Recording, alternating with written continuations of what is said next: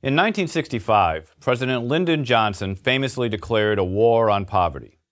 Half a century later, the poverty rate, the percentage of people the government declares to be living in poverty, has barely changed.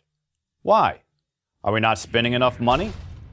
The federal government funds 126 separate anti-poverty programs. 72 of these provide benefits either directly or indirectly to individuals. The cost? $680 billion in 2013. Add in state and local government spending on poverty programs, another $280 billion, and the total comes to nearly $1 trillion. That's for 1 year. If just spending money was the solution, our poverty problem should be solved. But clearly it's not. We need a better answer. And that answer, upon a few moments of reflection, should be obvious. Work. Only 2.5% of Americans working full-time are, by government standards, considered poor. Given, then, that work is the road out of poverty, shouldn't we be doing everything we can to encourage people to get on that road?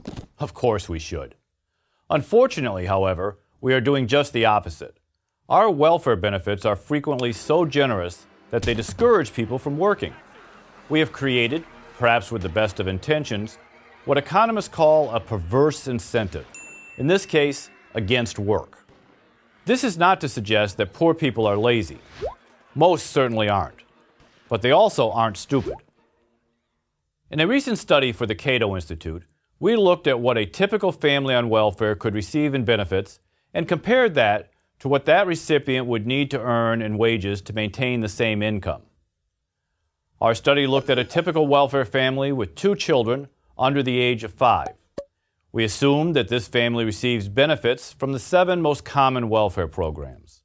Temporary Assistance for Needy Families, TANF, a straight cash program, Medicaid, food stamps, Women, Infants, and Children Nutrition Program, or WIC, public housing vouchers, utilities assistance, and the Commodity Supplemental Food Program, or CSFP, which provides staples such as cheese, milk, canned vegetables, and other basic dietary items. Of course, not every welfare recipient gets all these benefits, but some get benefits from even more programs. With 72 programs involved, there is a buffet of options. For example, if our hypothetical family had children older than 5, they wouldn't receive benefits from Women's, Infants, and Children's Program, WIC. Instead, they would get free school breakfasts and lunches. Our study found that the value of these benefits varied from a low of $16,984 in Mississippi to an astonishing high of $49,175 in Hawaii. And keep this in mind. Welfare benefits are not taxed while wages are. That means that in many states, welfare recipients would have to earn even more by working than they receive in benefits for not working in order to come out even. In fact, taking taxes into account, in 33 states, a welfare recipient would receive more income through benefits than a worker could from working full-time at a minimum wage job. In 13 states, a mother on welfare with 2 children would receive more in benefits than by earning $15 per hour at a job. And in the 8 most generous states, she could get more in benefits than by working at a $25 per hour job. And that's without having to get to a place of business at a specific time, having to work 8 hours, or deal with a boss and fellow employees. But don't people who receive many of these benefits have to be working in some capacity or at least actively searching for work? Not really. In 2009, work requirements, the centerpiece of the Republican Congress Clinton administration welfare reform bill of 1996, were severely eroded. Nationwide, fewer than 42% of recipients are participating in what are called work activities. In some states, such as Missouri and Massachusetts, fewer than 1 out of 5 welfare recipients are working.